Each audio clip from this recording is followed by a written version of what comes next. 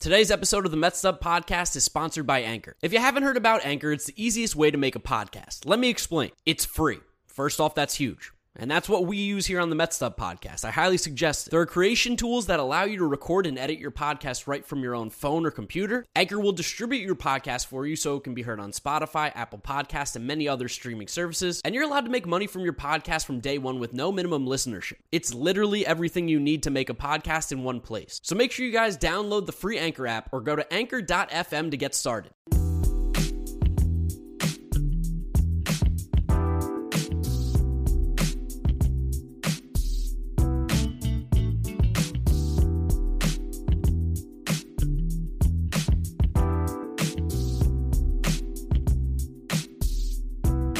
What is up, Mets fans? Welcome back to another episode of the Mets Up Podcast, episode number 94, presented by the 7 Line. We're going over the series against the Colorado Rockies. A little bit of snow, a little bit of a doubleheader. Game 3 on Sunday. The Mets end up winning this series pretty easily, honestly. It really wasn't that crazy of a series. Wasn't too tough in Colorado, but we're going to go over everything that happened in this series, as well as preview the next series going up against the San Francisco Giants.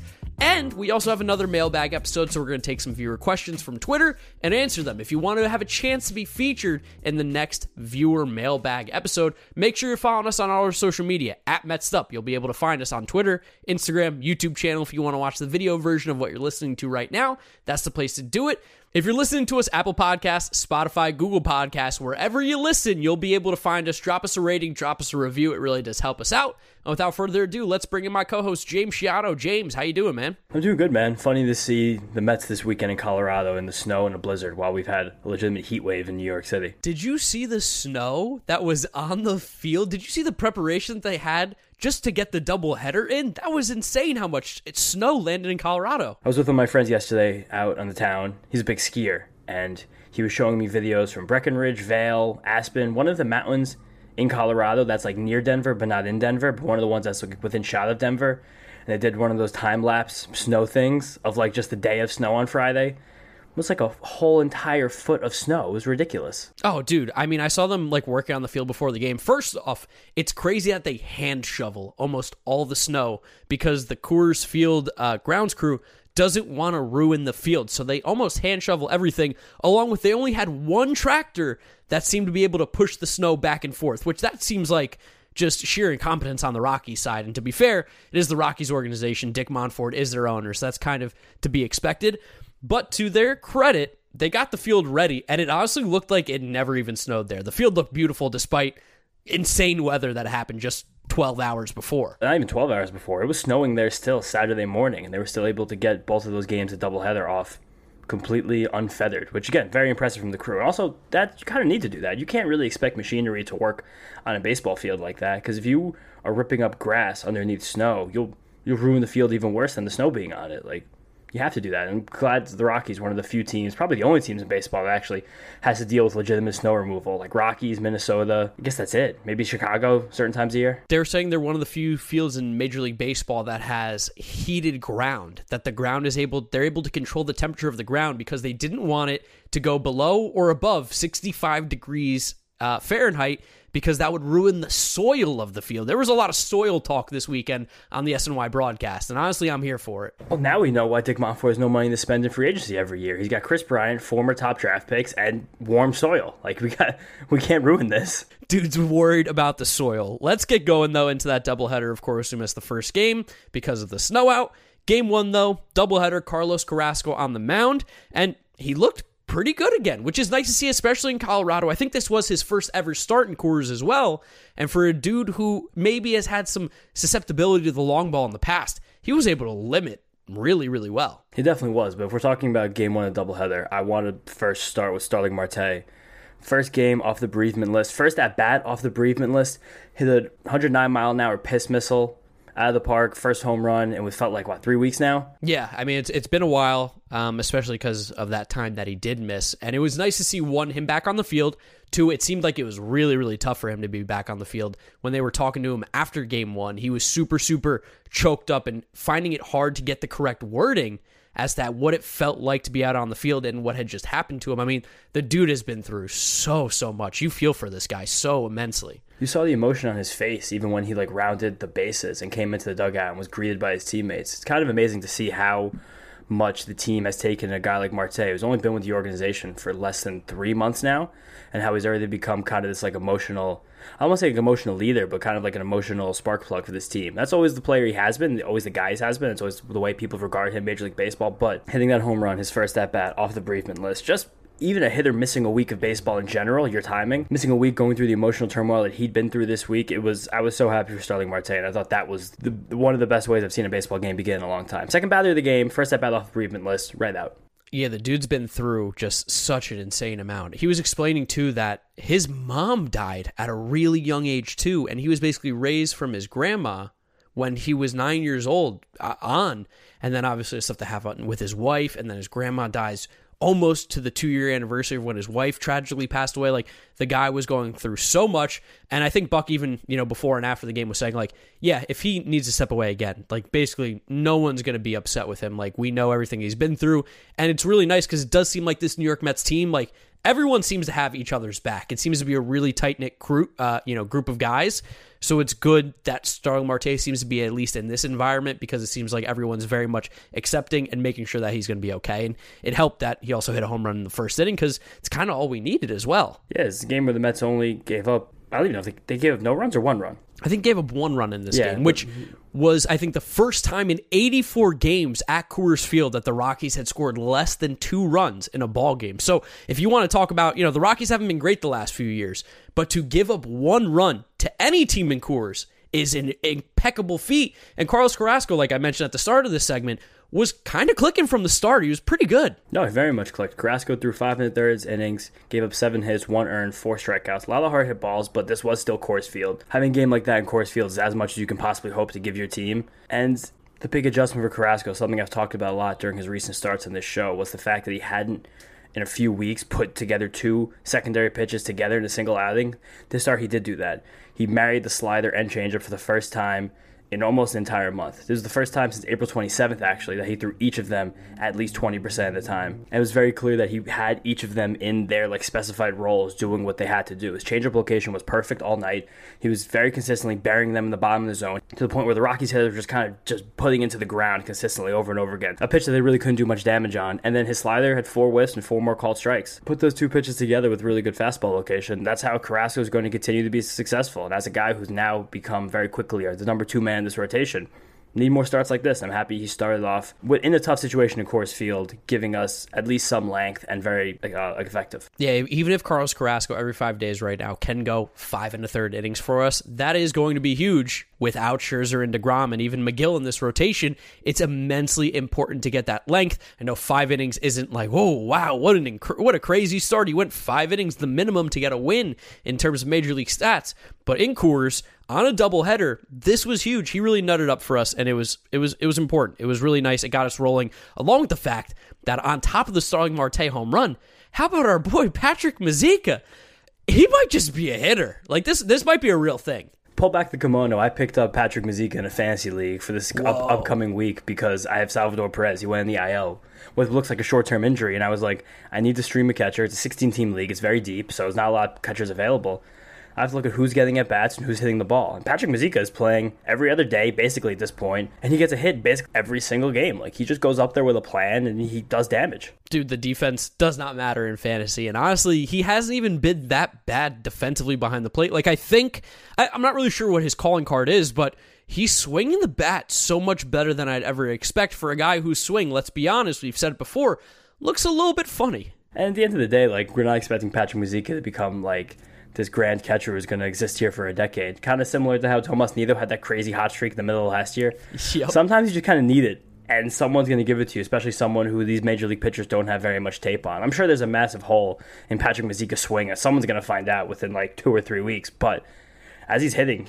And again, a 2-run home run, followed by the 2-run double. Carrasco only gave up 1 earned. This was an easy win. How about our boy Drew Smith, though? Drew Chains, who's had a little bit of issues the last few starts, some long ball susceptibility recently.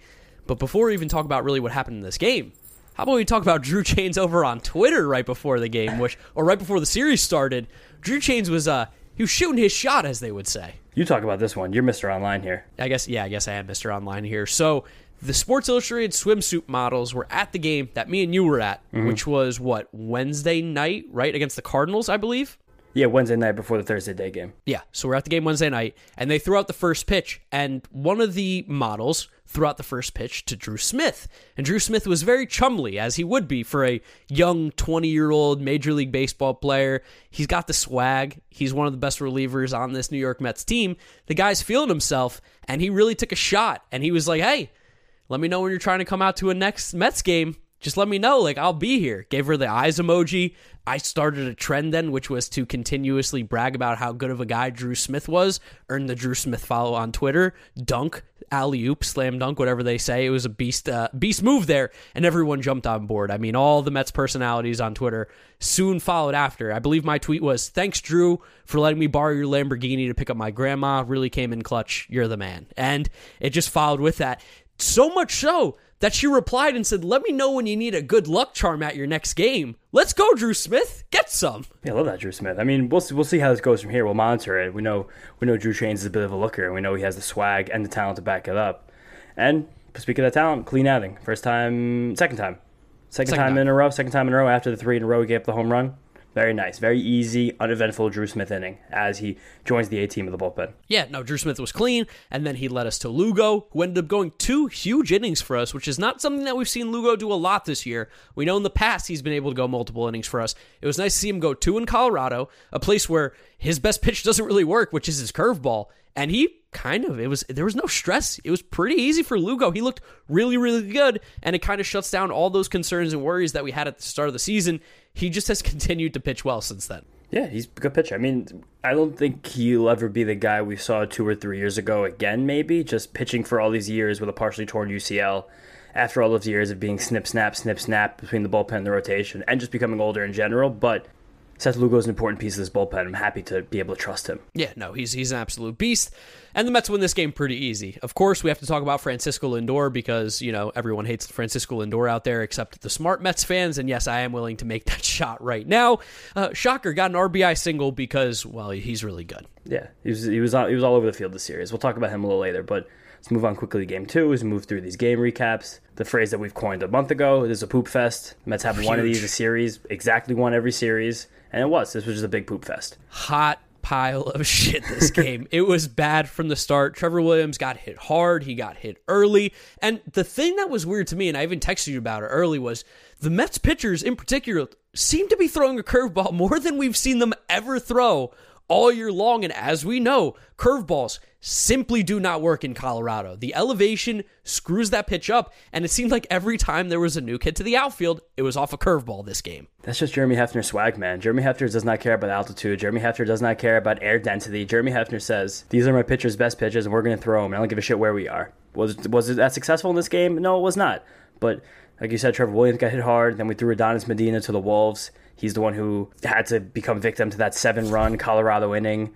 Jason Shreve came in to try and bail him out. Did not bail him out. The fire kept raging on. This is just a game you lose. The Rockies lineup also isn't really bad at all. It's not good, but it's not bad. If you talk about, let's just talk about National League lineups, by no means is it going to be those top 5. You never go, ooh, the Colorado Rockies, scared. But you don't see them and you don't go, the Washington, well, not even the Washington Nationals because they have Juan Soto, but you're not this is the Pittsburgh Pirates. Certainly not, but I do think they stack up better than you're giving them credit for against many other lineups in the National League. Mets fans got a first-hand look at how good of a hitter CJ Cron is in this series. The guy's a freak of nature. He's a really good hitter. Always takes good at-bats, even though the power hasn't really come this year. Shocker, the Giants said the guy was bad, and he actually is bad after the Rockies gave him a Brinks truck. And Jonathan Dawes in the 2-hole's kind of weird, classic, stupid team 2-hole hitter, but he makes contact with everything.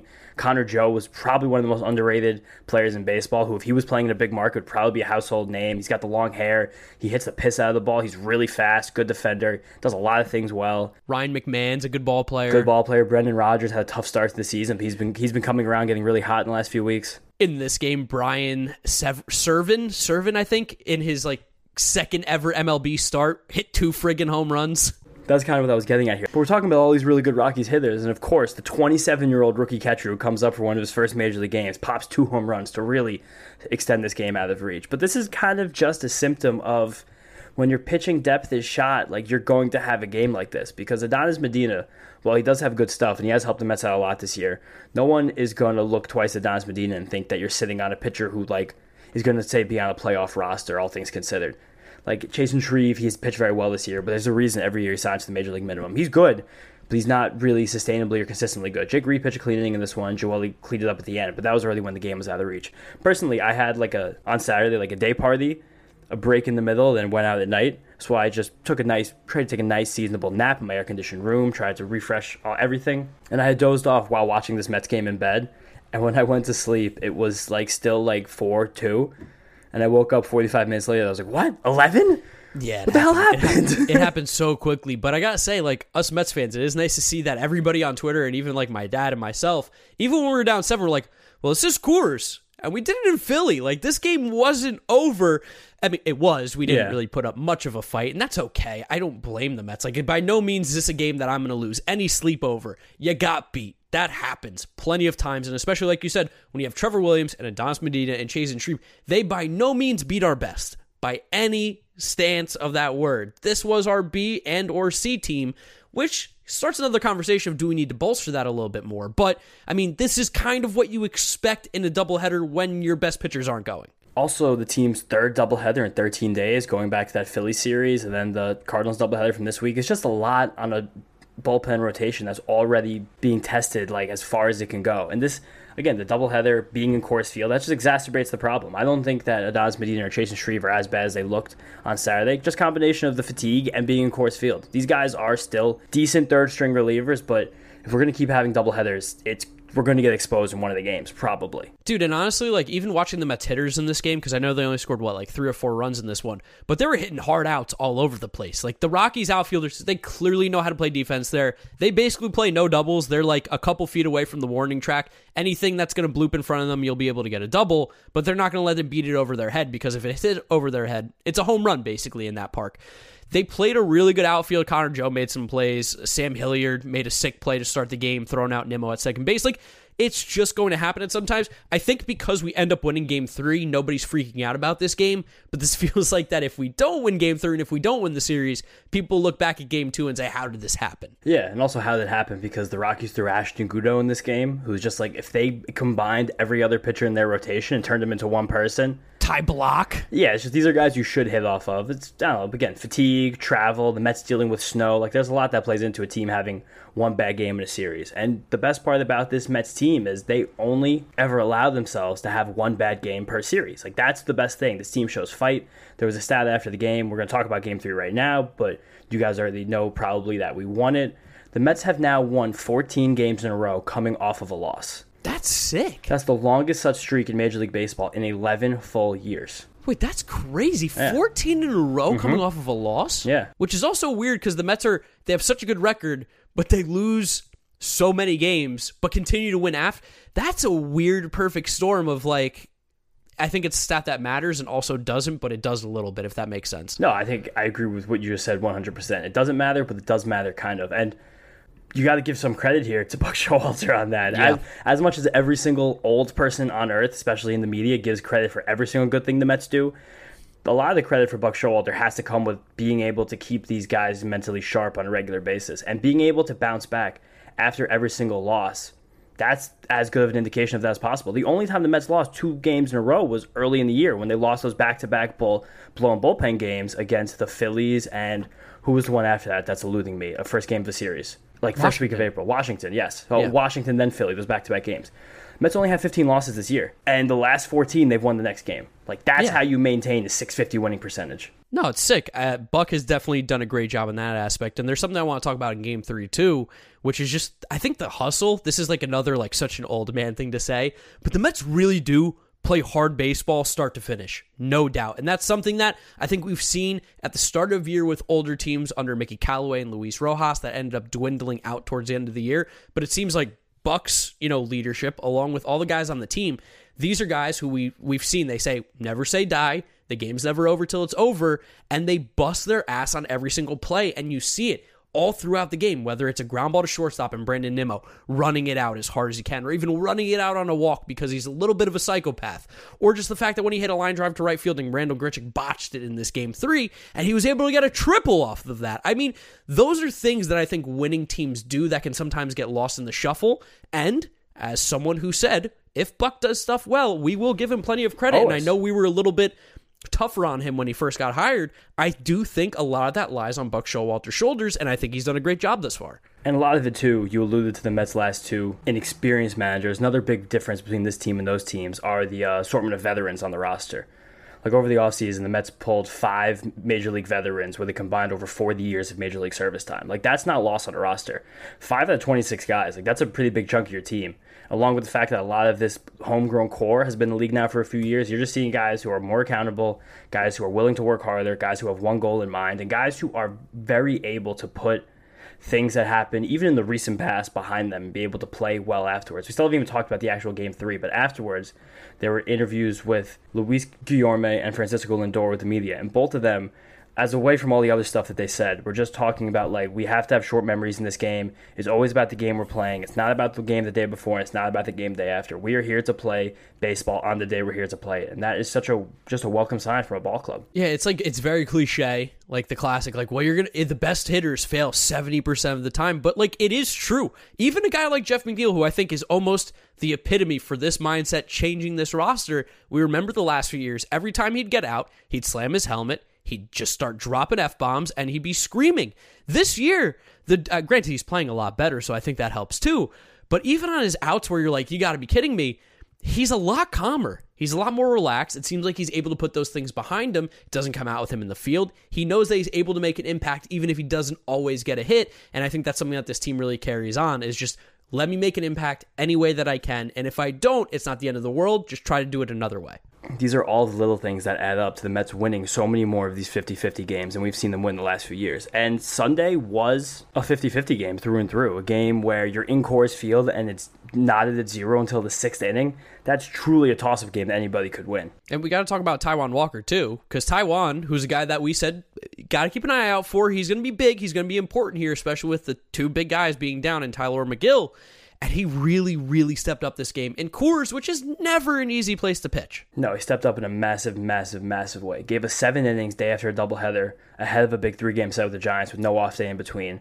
5 hits, 2 walks, 6 strikeouts, and that was just, again, to be more cliche, this is like the most cliche episode we've ever had. Exactly what the doctor ordered. Oh, that's awful. But this is true. Like, Taijuan Walker was so cool in this game. He did every single thing possible to put this team in a position to win. No Rocky reached third base after the first inning against Taijuan. Only time it happened all game. And only one of the times they get in scoring position. I talked last episode about Taijuan Walker's split change, how that pitch, as he's an X factor now for this rotation over the next 6 weeks, that pitch is the X factor for him personally. And it was on the money on Sunday. 31% usage rate, second most pitch he threw in the day, only behind his four-seam fastball, and ahead of his curveball. Really just used a 3-pitch mix this game, and that curveball replaced the slider from last game. Which, curveball I don't know. Again. I don't know. Weird. Maybe they had some numbers nobody else has, because they kind of did hold the Rockies down this whole series. Yeah, I mean, outside of Game 2, the Rockies scored 2 runs in 2 games, which doesn't happen. Outside of 1 inning, they scored 8 in 3 games. Yeah, I mean, like, dude, it wasn't even 2 runs. They scored 1 run in 2 games. They scored 12 runs in 3, which is, like, pretty impressive to go into Coors and hold them to 4 runs a game. Yeah, right? But back to that split change. Had 33% whiffs. That, along with his fastball, got a lot of called strikes. Like, he just really painted a very good picture to not allow the Rockies to do anything. And even with that, like, his location wasn't pinpoint. Just watching the game, there wasn't really a lot of black. It was a lot of just pitches that weren't being hit, but also weren't not being hit that hard. Like, he just may have found a way to subdue hard contact more effectively than he has in recent years. And this is just a good game against someone I'll say again is, I think, an underrated lineup in baseball. And another big part of this game that helped Taijuan Walker out a lot was the defense really, really, really, really stepped up behind him. Taijuan Walker's recipe for success is ground balls, even without the 2-seamer or sinker, however you want to classify it. 13 of the 19 balls in play by Rockies hitters on Sunday were on the ground. And the Mets put out their best possible infield defense for him, with Luis Guillorme at third, Francisco Lindor at short, Jeff McNeil at second, Dom to come in for the end, but just those 3 right there. Lindor, McNeil, Guillorme. You could just see how much of an impact that A++ infield defense will have on a pitcher like Taijuan Walker. I don't remember what inning it was, but Guillorme made an unbelievable play. The spinorama. 7. The spinorama, which Gary loves to call it. I love that nickname for just a spin throw. But he really made such a nice play.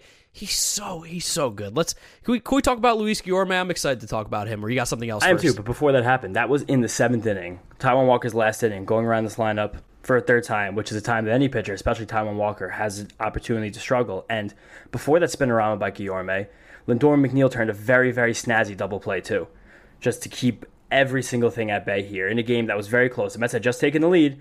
Actually, no, the Mets took the lead in the top of the 6th. Well, they had the lead still. It was the lead. The lead was at least new. The lead was very new to the ball game, and Taijuan Walker kept him down. It started with that double play, then Luis Guillorme made the crazy spinorama to end it. And now we're going to talk about it, but Luis Guillorme is so freaking good. And we talked a lot about the Robinson Cano DFA being more of an opportunity for the guys like JD Davis and Dom Smith to get at bats. Really, what that DFA did was turn Luis Guillorme into the everyday player he deserves to be, and he's passed the test with flying colors. I'm going to give credit to our boy Worthy NYM. He had that take on Twitter. Yeah, I mean, honestly, give a little credit to us too. We've been saying this for 2 years now. We've been banging the Luis Guillorme drum forever, and we said that, like, if you're going to give these at-bats to either Robinson and Cano or Luis Guillorme, it has to be Guillorme. He's a better fielder, and he's a better hitter right now. And he showed it this series. What did he go, like 9 for 14 or 10 for 14? Something crazy. The dude is never going to hit 20 home runs. He's never probably going to hit 10 home runs. If we see him hit 5, what a year for Luis Guillorme. But what he is going to do is put the ball in play consistently, have crazy good at-bats. He had it in this game. There was like a 9-pitch at-bat. He ended up getting a hanging slider from Adam Gomber, who's lefty-lefty. That's Austin Gomber. Yeah, Adam Gomber. That's not a person. Austin Gomber. Who cares? He sucks. I don't care about Austin Gomber anyway. But he ended up getting a hanging slider on what was either the 9th or 10th pitch of the at-bat, served it right into left field, and that's the kind of stuff that, like, you never see that in WAR. You never see that in barrel rate. You never see that in a lot of like those stats that really do give you the true value of a player. But that's something that he saw more pitches, made him battle, made it more stressful for him, and he ended up winning it. Like, he is such a good player. He's so old school. And Buck even talked about it before the game. I think he confirmed Guillorme might be his favorite guy on this team. He's like, Guillorme has been begging me to get behind the plate. And you know what? If Luis Guillorme wants to catch, I'll let him. I'm sure he's great at it. Yeah, like we're at the point where we realize Luis Guillorme can do everything, and this team is worse when he's not in the field. Like, simply put, there's no other way to say it. And you talked about stats not really being so kind to Luis Guillorme, but this year they kind of have. He didn't get a hit for his first, I want to say, like 11 or 15, 18 at-bats, something like that. And then he shaved the beard, a day that will live in Mets lore probably for a little while as his hot streak continues. Because since Luis Guillorme shaved that beard, he is hitting over 400 with a WRC plus over 200 and an OPS over 1,000. That's sick. That's like 3 weeks, too. That's a big sample size for Luis Guillorme. Not a sample size to make any of those stats actually indicative of anything, but you just can't sneeze to the fact that he's been not just an above-average hitter. He has been a well-above-average hitter. He's been hitting hilariously at an all-star level for almost a month now. It's ridiculous. Let's start stuff in the ballot box for Luis Guillorme. Dude, I'm all for leading the Luis Guillorme all-star ballot push, whatever that does come. You got to also respect anybody who's willing to just say F the physical appearance to get hits. I mean, we talked about it before, that Luis Guillorme shaving the beard. That's huge. That's huge props there. We talked about it even last year. Remember when Cody Bellinger said, I'm shaving my head because I'm not getting hit with the lettuce? We're like, ooh, that's big props for his game. Granted, he still stinks. Yeah. He's still bad. But Luis Guillorme looked like Buzz Lightyear without the beard. That's a lot more of a risk than Cody Bellinger shaving his hair. And he's already got the full beard back, so easy. He's hitting, now he has a beard again. Win-win. Win-win. He's so good. He really is. He is such a valuable player to this team, despite not probably ever going to have the greatest stats, even though the sample size you just said was fantastic. We know what it's going to end up looking like probably at the end of the year realistically, but he is better than we've seen. He continues to, I think, surprise people because he's not just hitting singles anymore. He is barreling up the baseball a little bit more, or at least getting hard contact, which is something that kind of eluded him in the past. And at the end of the day, like you say, we know how it's going to look at the end of the season, but there's almost no doubt that he's going to be a guy who's technically going to be better than league average by the end of the year in terms of the rate stats like WRC plus and OPS plus, just simply because of how often he gets on base. And with the glove too, that's a huge, huge bonus that I don't think gets talked about enough. I'm only talking about his bat right now. Like, I think he's actually an above average bat in this league, and his glove is one of the best infield gloves, I will say, in the entire league. It is. If you watch him day in, day out, you see he makes every single play. Like, he even makes the hard plays look easy, and he makes the impossible plays just look hard. Like, he's that good of a defender. It's a marvel. You said last episode if he played in the 60s, he'd be a Hall of Famer. It's true. Yeah. I think, like, we probably should have known when our first glimpse of Luis Guillorme was him catching a thrown bat from Adeiny Echeverria on the bench as if nothing happened. He was just like, oh, bat, okay, I got it. Like, caught it and was like, here, take it back. The dude's a wizard. He's got something magic going on. He had that 22 pitch at bat last year that they had to change pitchers midway through. Like, he just brings something else to this team that they desperately needed. Something we talked about that we remember, like, coming into the season, we're like, we don't really have a backup shortstop.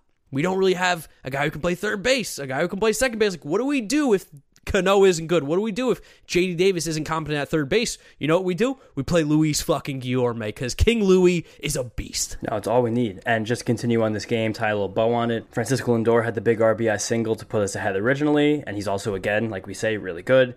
Since his infamous strikeout swing against Giovanni Gallegos last Tuesday, he's been on base more than half of the time with a 300 batting average for all the batting average heads out there. And he scored 6 runs in 5 games. No, dude, I don't think you're watching the right game. Francisco Lindor is good? Is that what you're trying to tell me? He's really good. Dude, I thought everyone on Twitter said that this guy's bad. He's mid. Wait, but did you know he makes $34 million a year? Oh, that changes everything. Yeah. Dude, 500 on base percentage, you get $34 million a year. How about you hit 500 home runs in 2 weeks? What about that? I mean, if he wanted to earn his money, that's exactly what he should do. Yeah. God. He's stealing money from the New York people, Mark. I keep seeing more and more tweets every single day of people trying to convince guys that he's mid. And I'm like, this is almost the barometer for baseball IQ right now is, what do you think of Francisco Lindor? Do you think he's a good player, a mid player, or a bad player? And if you answer anything besides good, I don't think you need to say he's MVP or he's the best shortstop in the league, because I think that would be over-exaggerated. I think it would be a hyperbole.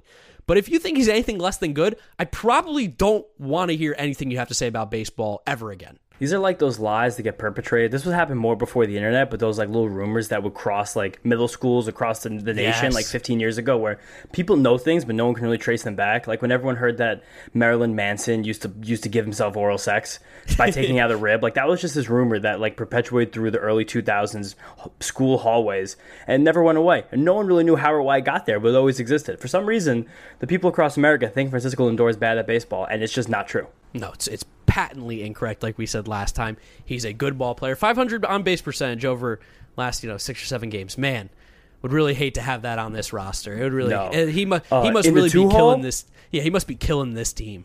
Well, we didn't even mention it, but this was another game where Buck Showalter actually put the Mets' 4 best hitters in the first 4 spots of the lineup. Of course, Pete's still 4th, even though he's probably the 2nd best hitter in this team, or the 1st best hitter in this team, because you got to give Buck Showalter one non-analytics decision to make on his own. And he's like, You see that strong, chubby guy over there who hits the home runs? That's my first baseman. He's my cleanup hitter. No ifs, ands, or buts. Have you noticed this? The last few games, too, Buck has said F the lefty-righties thing. He's just putting guys where he wants them now. I think the Mets had like 4 righties in a row today. Yeah, but they also didn't do that at the top of the order, because they went Nimmo, Lindor, McNeil, Pete still. Yeah. So that is still lefty-righty, lefty-righty. Or lefty-switch, lefty-righty. Yeah, it seems like he's a little bit less, sticking to the has to be lefty-righty every spot in the order. Maybe also because they knew they were playing against the Colorado Rockies and a bullpen that's not really one to fear. I don't know about the lefty-righty specialist coming out of his bullpen. And we're also in Coors Field. I don't really care so much about lefty-righty here. That's a good point, too. Yeah, I guess I didn't think about, you also have to think about the team and be like, does it really matter? Who pitches in the Rockies bullpen? They pitched this series, and I don't even think I can name more. Justin Lawrence, I think, is one. Daniel Bard. That should be a game. Can you name the Rockies bullpen? You got another name for me besides those 2? Robert Stevenson. Ooh, I forgot about him. He's actually kind of good. Mm-hmm, he's kind of good. Past that, I don't even have much anymore. Estevez. Ashton Godot. Isn't he starter kind of? He's horrible. He's terrible. I don't care what he is. Years and years of this team developing pitchers, and they still haven't gotten one. Yeah, no, literally haven't gotten a single one. It's shocking. And nobody, like we said, has ever left Coors and been good either. No, it's just they don't just make it tough to play when you're there. They break you mentally, physically, everything about it. That's what it has to be. It has to be a mental breaking point of man, I'm so fucked up from playing here. I'll just never be good. There was a little bit of drama, though, in this game. Ottavino got a little bit into trouble. He was able to get out of it, though, with the help of Joely because, Joely rocks, and he's great, and also... Joely rocks? Was that a pun? Oh, yeah, because he was sitting on the side. I didn't even think about that. He was sitting in the rocks. He said a great place to enjoy her Red Bull. When I saw that picture on Twitter, I didn't think it was real. I thought that was like a meme. You know, like the meme of like Bernie Sanders sitting and they would like move him around places. 100%. That's what it felt like to me. Wait, did you even see Mama McGill compared the way he was sitting to the Bernie Sanders meme? Literally. I didn't even see that. I was at a graduation party She was like, that looks like the picture of Bernie with the mittens. That's awesome. Yeah. Mama McGill coming to the rescue. One mind. But I would imagine the same people that think Joe Ellie still stinks are also there's got to be like a Venn diagram, a lot of overlap with Lindor being bad. Yeah. For sure. But I mean, Avino got into trouble, he got out of it. Joe Ellie, the king of the one pitch out. He just comes in, one pitch, see you later, get to the bench, hit the showers guy, and then Edwin Diaz got another clean save, and that's a series. Did you notice they were zooming in on Edwin's back cleat? So as a righty, that was his right cleat. Edwin's just pitching with a hole in the top of his shoe from his drag. Massive hole. Like, he has to be fucking up his toe. He basically doesn't throw the ball from the mound. Like the way, which honestly could make sense as to why maybe his fastball, like I know he throws 100 still, but why he gets so much swing and misses, like the perceived value or perceived velocity, that's talked about a lot with Jake DeGrom because he gets such good extension and that his 101 looks even faster. Maybe Edwin Diaz, who throws the ball from, I don't know, 55 feet away, it seems like, when he eventually releases it, maybe that plays into also why he's so nasty, because he's not throwing the ball from the mound. He's not even close. I think that's a good place for us to move into the mailbag portion of this episode. Something we like to do every once in a while is just take your guys' questions on social media. Make sure you're following us at MetsUp. So we just ask, go ahead, give us your thoughts, give us your opinions. And I feel like a lot of the questions were relatively similar, so we will do our best chance to shout out everybody. We're not going to be able to. There was like 50 or 60 replies, so it's just simply impossible. But we're going to go ahead and give some shouts to some people and answer your guys' questions. And the first one, to me at least, I think is going to come in from Ryan at RJMurphy72. What would a Bassett extension look like? Because if you guys didn't catch the news today, the Mets and Chris Bassett avoided arbitration. They agreed on a deal outside of the courtroom for about $8 million, I think, this upcoming year, with a mutual option in 2023 for $19 million. I know, James, I mentioned it to you earlier, and you were like, the mutual option doesn't really matter. To me, I'm excited. I think that means that there's a good chance Bassett comes back, and at $19 million, it's pretty cheap. Yeah, I think the mutual option is more than anything else just like a respect thing between the Mets and Bassett. Usually mutual options aren't something that they're not something that are very often picked up because there's just so many moving parts in the mutual option that's very easy for that to fall apart by the end. Really, what the mutual option looks like to me is almost like a respect enough to not go through the qualifying offer process. But it is very positive that Chris Bassett did accept this deal from the Mets with at least an expectation, whether it's tangible or not, to be back next season. And I thought that what he said about signing the deal was almost more important than the deal itself, saying that this team being so good, he didn't want to waste time arguing about whether they're going to wind up being pennies on the dollar for what this contract's actually worth. He said, this team is good, and I want to be on the field doing as much as we can. Yeah, which I love. I mean, me and you have both been saying we want Chris Bassett back next year. We think he's a really good pitcher. We've been impressive what he's done thus far. I think there's a very realistic chance that we extend him coming up after the season. I know we have the DeGrom contract to worry about as well, but Bassett, good pitcher, not going to cost you a lot. I think it'd be a no-brainer. Yeah, for sure. This is a guy who you want on your team, as far as what he does on the field and what he does off the field. All right, now let's go to our guy, Jenny Metz, at Jenny Metz on Twitter. Which starting pitchers / DHs do you think we should target? So we're going to pick one from him. We'll talk about, both sides here, but let's talk about starting pitchers. We mentioned it a little bit last episode. There's some obvious big names that we can mention. Luis Castillo, Frankie Montas, the names you've been hearing all year. But I know, James, you've definitely done a little bit of digging into who could be maybe guys on expiring contracts here. Give me some names. What do you got for me? Excitement. Very, very little bit of digging. And I have bad news. It's not going to excite you very much. If the Mets want to get one of those aces, you're going to have to part way with Ronnie Mauricio plus, I'm assuming, if not Brett Baty plus, depending on which team will value either of those guys more, which will be a lot for a guy you're not guaranteed to extend. And we kind of saw the harm in acquiring rentals at the deadline last season after signing Javier Baez, not making a playoff push, and now watching Pete Crow Armstrong blossom in low A. It's only low A, though, so I'm not going to hold it that much yet. If this gets to double A, then we, as Mets fans, we can start to be worried that we let another potential superstar center fielder go. But as far as guys the Mets can trade for, I know the Red Sox have gotten hot over the last week, but the name Nathan Eovaldi is the one really striking me the most right now as a guy who is a rental from a team who probably will be selling and will be happy to get out from under some money. Nathan Eovaldi is someone who has been very consistent over the last few years after a rocky beginning to his career in Tommy John surgery.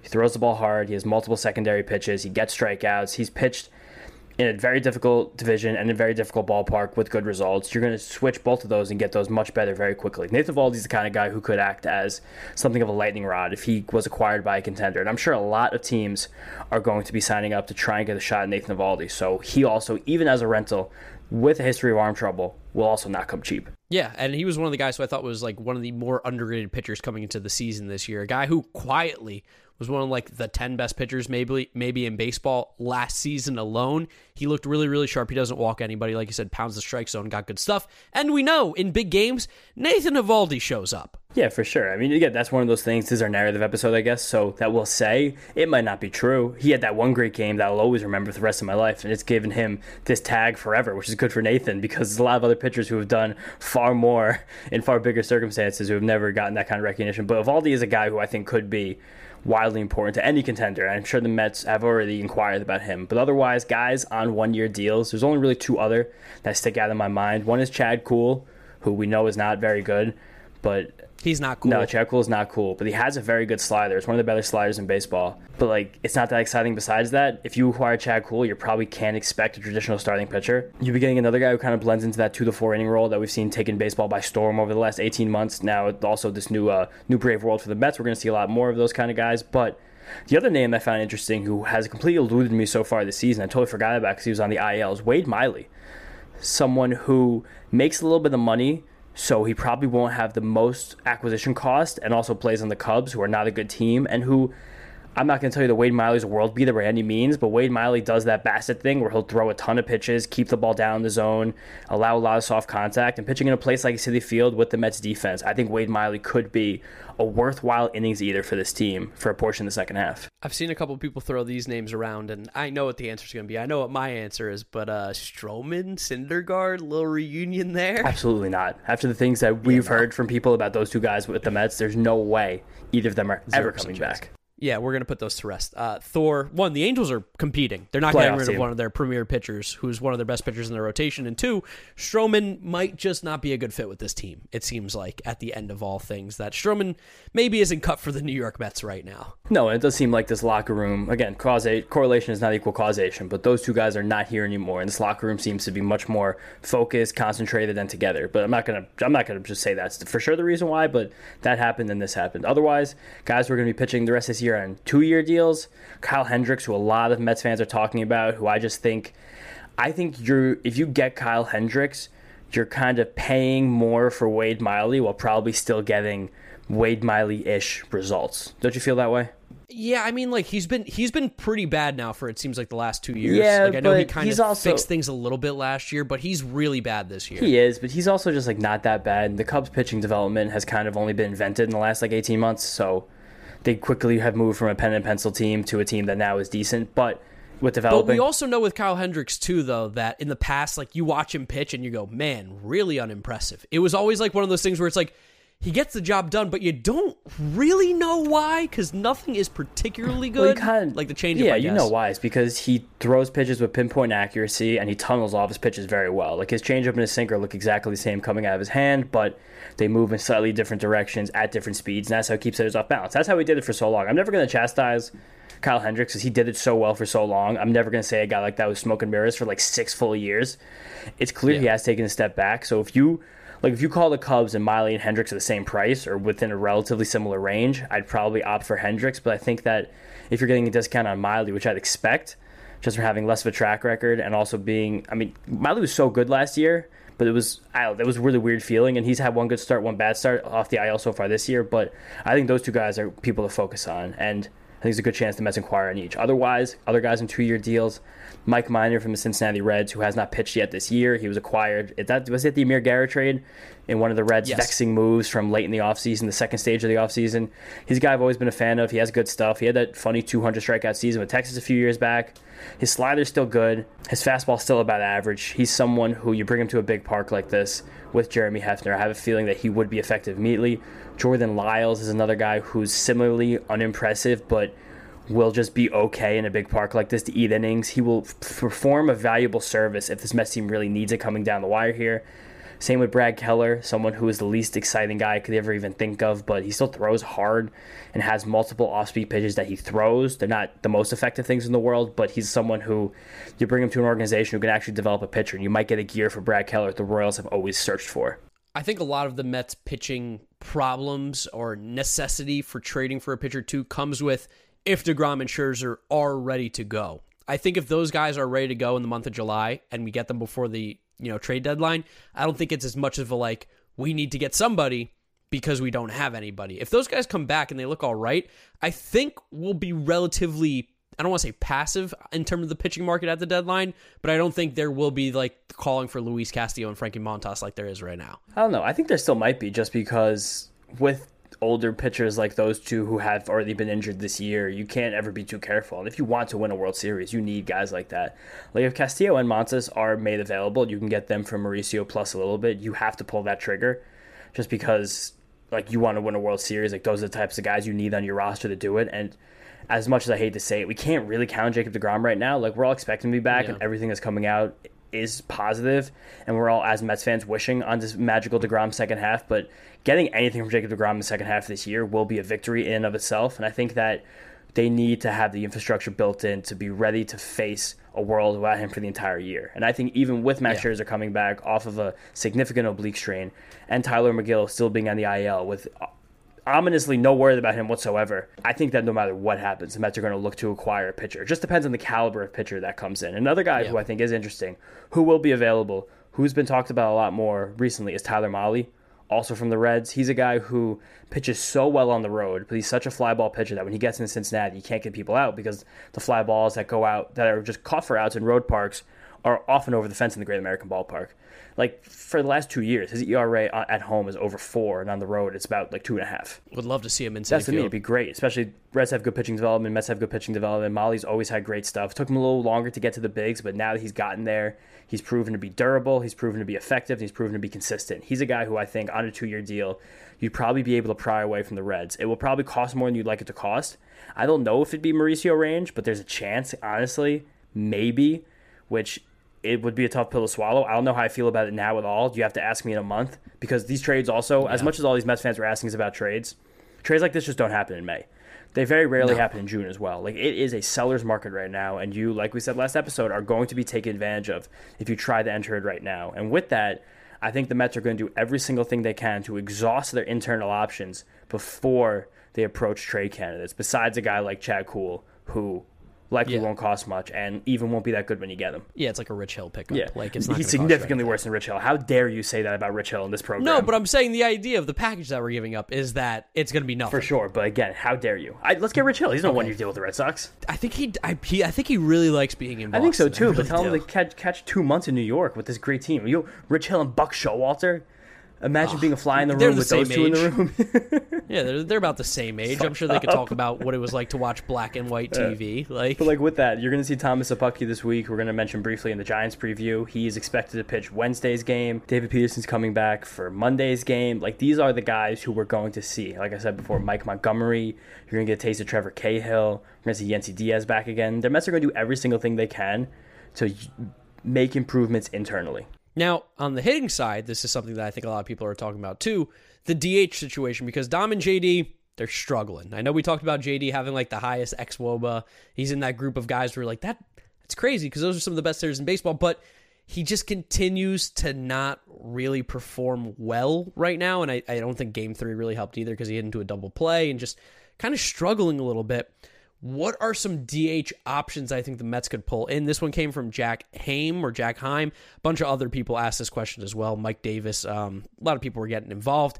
We saw one guy that I think would be a lot of fun to bring in to play the DH spot. CJ Cron. That dude just mashes. Yeah, CJ Cron would be sick. The only problem with CJ Cron is that the Mets just don't really need another first baseman who can't play the best defense. But if he's just going to DH every single day, that's fine. And there's always those people who claim the guy leaves Coors and never be able to hit again. But that's proven to be incorrect over countless and countless examples of the last 5 to 10 years. It's just so funny how when a hitter leaves Coors, he'll never be able to hit. When a pitcher leaves Coors, he's going to get better, and it's just the complete opposite. It's never ever been true in either direction. But he is someone who's interesting. I also just think the Rockies are so confused themselves that they think they're competing still, and they want their MVP caliber first baseman in the lineup every day, which I'm sure Dick Montfort thinks that. But otherwise, trade pieces, guys on 1-year deals. You have David Peralta, who is doing kind of that same JD Davis thing where he is making very good quality of contact. And he's another guy. He's a very wily veteran that'd be a great addition to this clubhouse. He'd fit in with a lot of these guys here. He's better than the Mets' fourth outfielder now, I think. Because I guess technically that's Jeff McNeil, but he also basically is the starting second baseman. So you bring Peralta in, I think he just raises the floor of this roster a lot.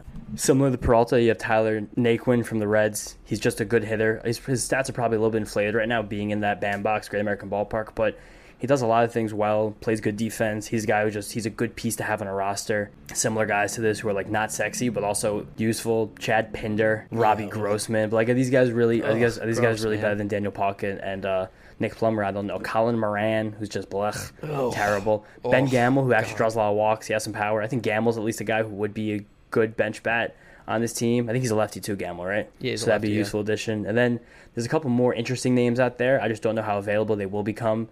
Mitch Haniger is a guy who, on an expiring deal, probably could be had as someone who would be able to slide into the DH spot and play it well, as the Mariners have a lot of outfield depth and not really a good place to put everybody if they're not competing for the wild card spot by the deadline. Andrew Benintendi in a similar ilk. He's never what he should have been, but he is a good baseball player at the end of the day. Like, he will make a baseball team better. And the name everyone's talking about right now is J.D. Martinez, which he would make the Mets DH spot better, and it just depends on how much money the Mets are willing to fork over for half of a year of AARP Martinez. Yeah, no, he's definitely not that JD Martinez that we once saw, but yeah, he's better than what we have. He's still a very, very good hitter. I kind of like that Mitch Haniger call. I kind of like that. That could be fun, but there's also a world where the Mariners are right back in it, and they aren't in dead last in the AL West like they are currently. That's why it's very difficult to have these conversations in May. But of course, we're asking listener mailbag. People want to hear about trades. People want to hear about the fun stuff. People want to hear about Frankie Montas, JD Martinez, all this cool shit. Haniger is a guy who, if the Mariners go 13-16 again in June, like by the time July rolls around, you're like, can we really make this interesting? And even if we can make it interesting, do we really want to? Seeing that most of our big pieces are really a year away from being monsters. A guy like George Kirby, Matt Brash will get another shot, Julio Rodriguez, all those guys continue to ascend. Kelnick maybe figures it out. As the team continues to ascend, you have to wonder if they can get a legitimate piece for Mitch Haniger, whether or not they would do it. Also, just because Jerry Dipoto is the king of trades. The guy's gone a couple months without a trade. I know he's dying to make one. So he's someone who hasn't been talked about very much because the team is expected to stay competitive. But there's a chance they don't. And I think he'd be very interesting and fit very well as a right-handed power bat. I know this doesn't fit, trying to find like an outfield piece by any means, but I'd love Daniel Vogelbach to be a piece for the Mets. Yeah, Vogelbach would be fun. You slide him at DH. He'll sit against the tough lefties, and he'll be just a shit ton of fun. And he gets on base, he hits nukes, and he's a big, large man, and everyone's going to have fun. There's another potential leadoff hitter to mix in with the Mets. Which is also so crazy. Imagine going from Brandon Nimmo to Daniel Vogelbach in a game, like hitting leadoff. That's nuts. Imagine how sweet this lineup would be with a guy like Vogelbach with crazy power and wicked on-base skills as someone who's hitting like 6th, 7th, or 8th. It'd be sick. The whole lineup. It'd be awesome. Yeah, but a guy like Gamble does that too. Gamble always has good at-bats. Gamble has enough game power to get the ball out enough times where it's going to make an impact. These are good hitters who the Mets are going to be targeting, probably more so than a J.D. Martinez. Similarly to how they're going to look at guys like Keller and Minor over guys like Montas and Castillo. Yeah, they're not sexy, they're not fun, but that's probably realistic. And we like to keep it real with you guys out here on the Messed Up Podcast. I think we'll do 2 more questions here. This is a quick one. Michael Mandelstam. Hi, I listen to every podcast. Do you think someone on the New York Mets could win a batting title like McNeil or Brandon Nimmo? I'll answer this one. I do think Jeff McNeil can win a batting title. I think Brandon Nimmo, the way we're seeing him play, it's probably a little bit tougher. But I think these guys can probably hit 300, and in the current state of baseball, I think anybody who hits 300 kind of has a chance to be in that conversation.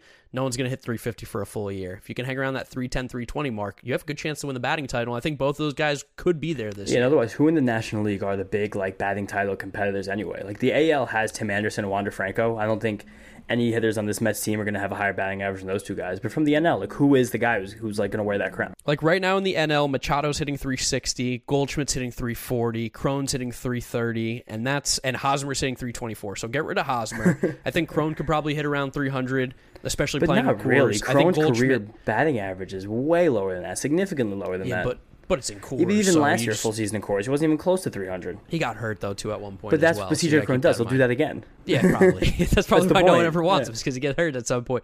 Goldschmidt could definitely hit 320, no problem, with the way that he's playing. And I think Machado could probably also hit 320, too. I mean, those are some of the best hitters in the league. It's not going to be easy, but I think there's a world where the Mets hitters definitely are in this conversation. Yeah, I think that Jeff McNeil does enough, puts the bat on the ball consistently enough with quality contact to compete for a batting title. Don't forget our boy Luis Guillorme. Yeah, Luis Guillorme. Give him 150 games. Who even knows at this point? He could probably just win the MVP. Okay, last question here.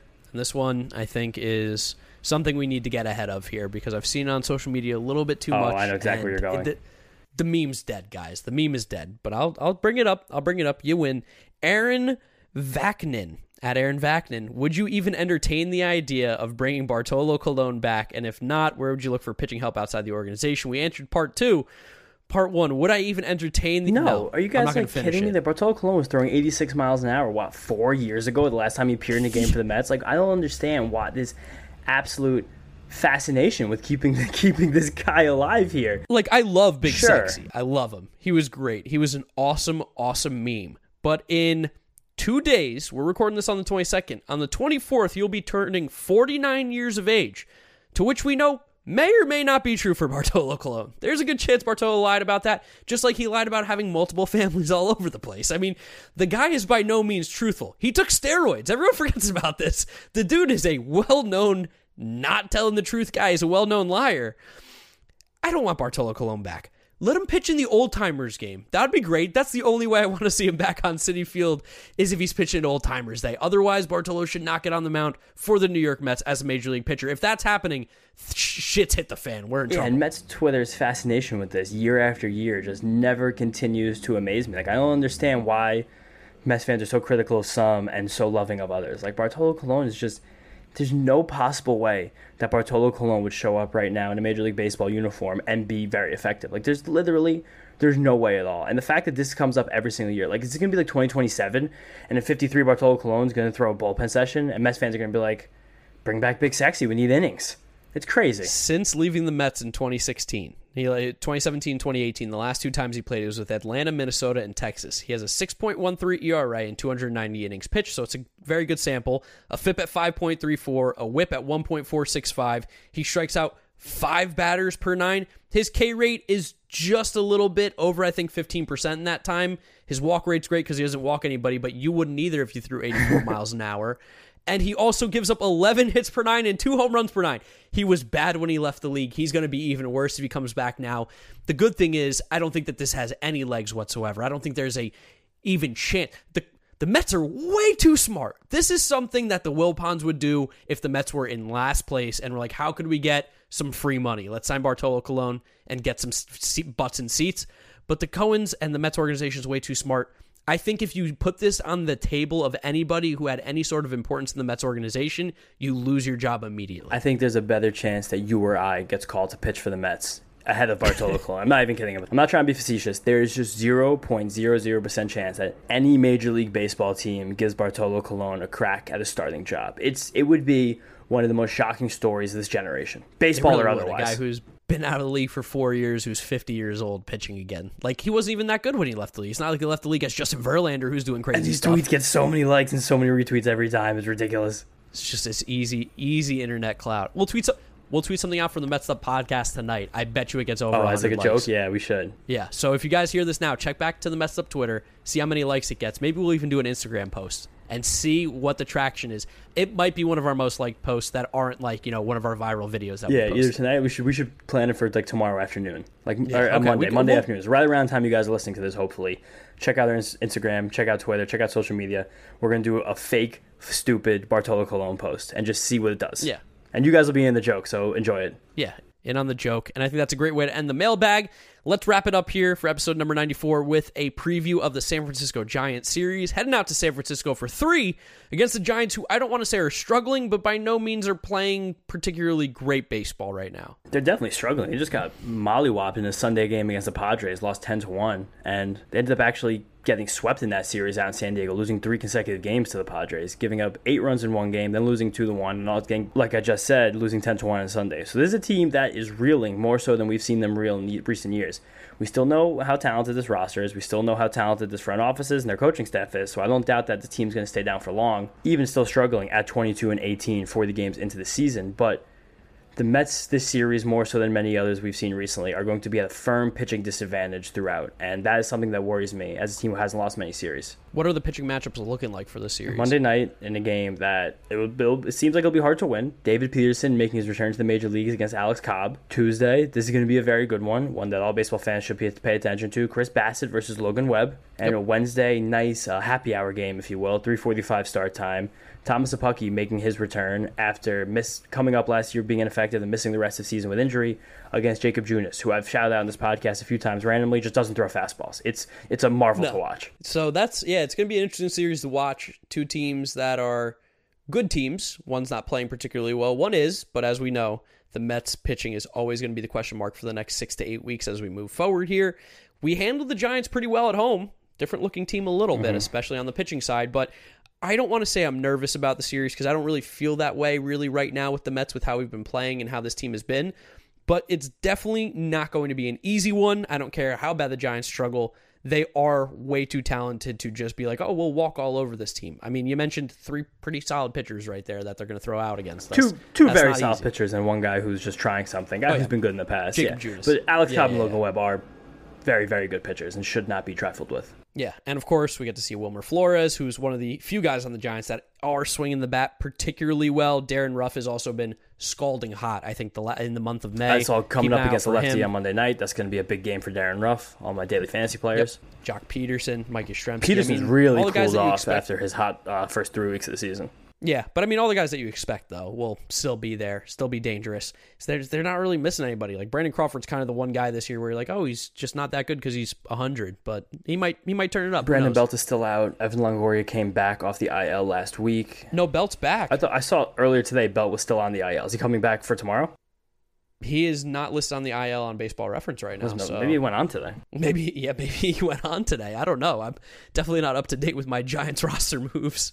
Yeah, 3 hours ago, placed on the IL. I just moved him there in a fantasy league, I figured. But I mean, there's honestly not that much else to break down about this series. We saw them a month ago. There's not that many new storylines from them. They just really annoying.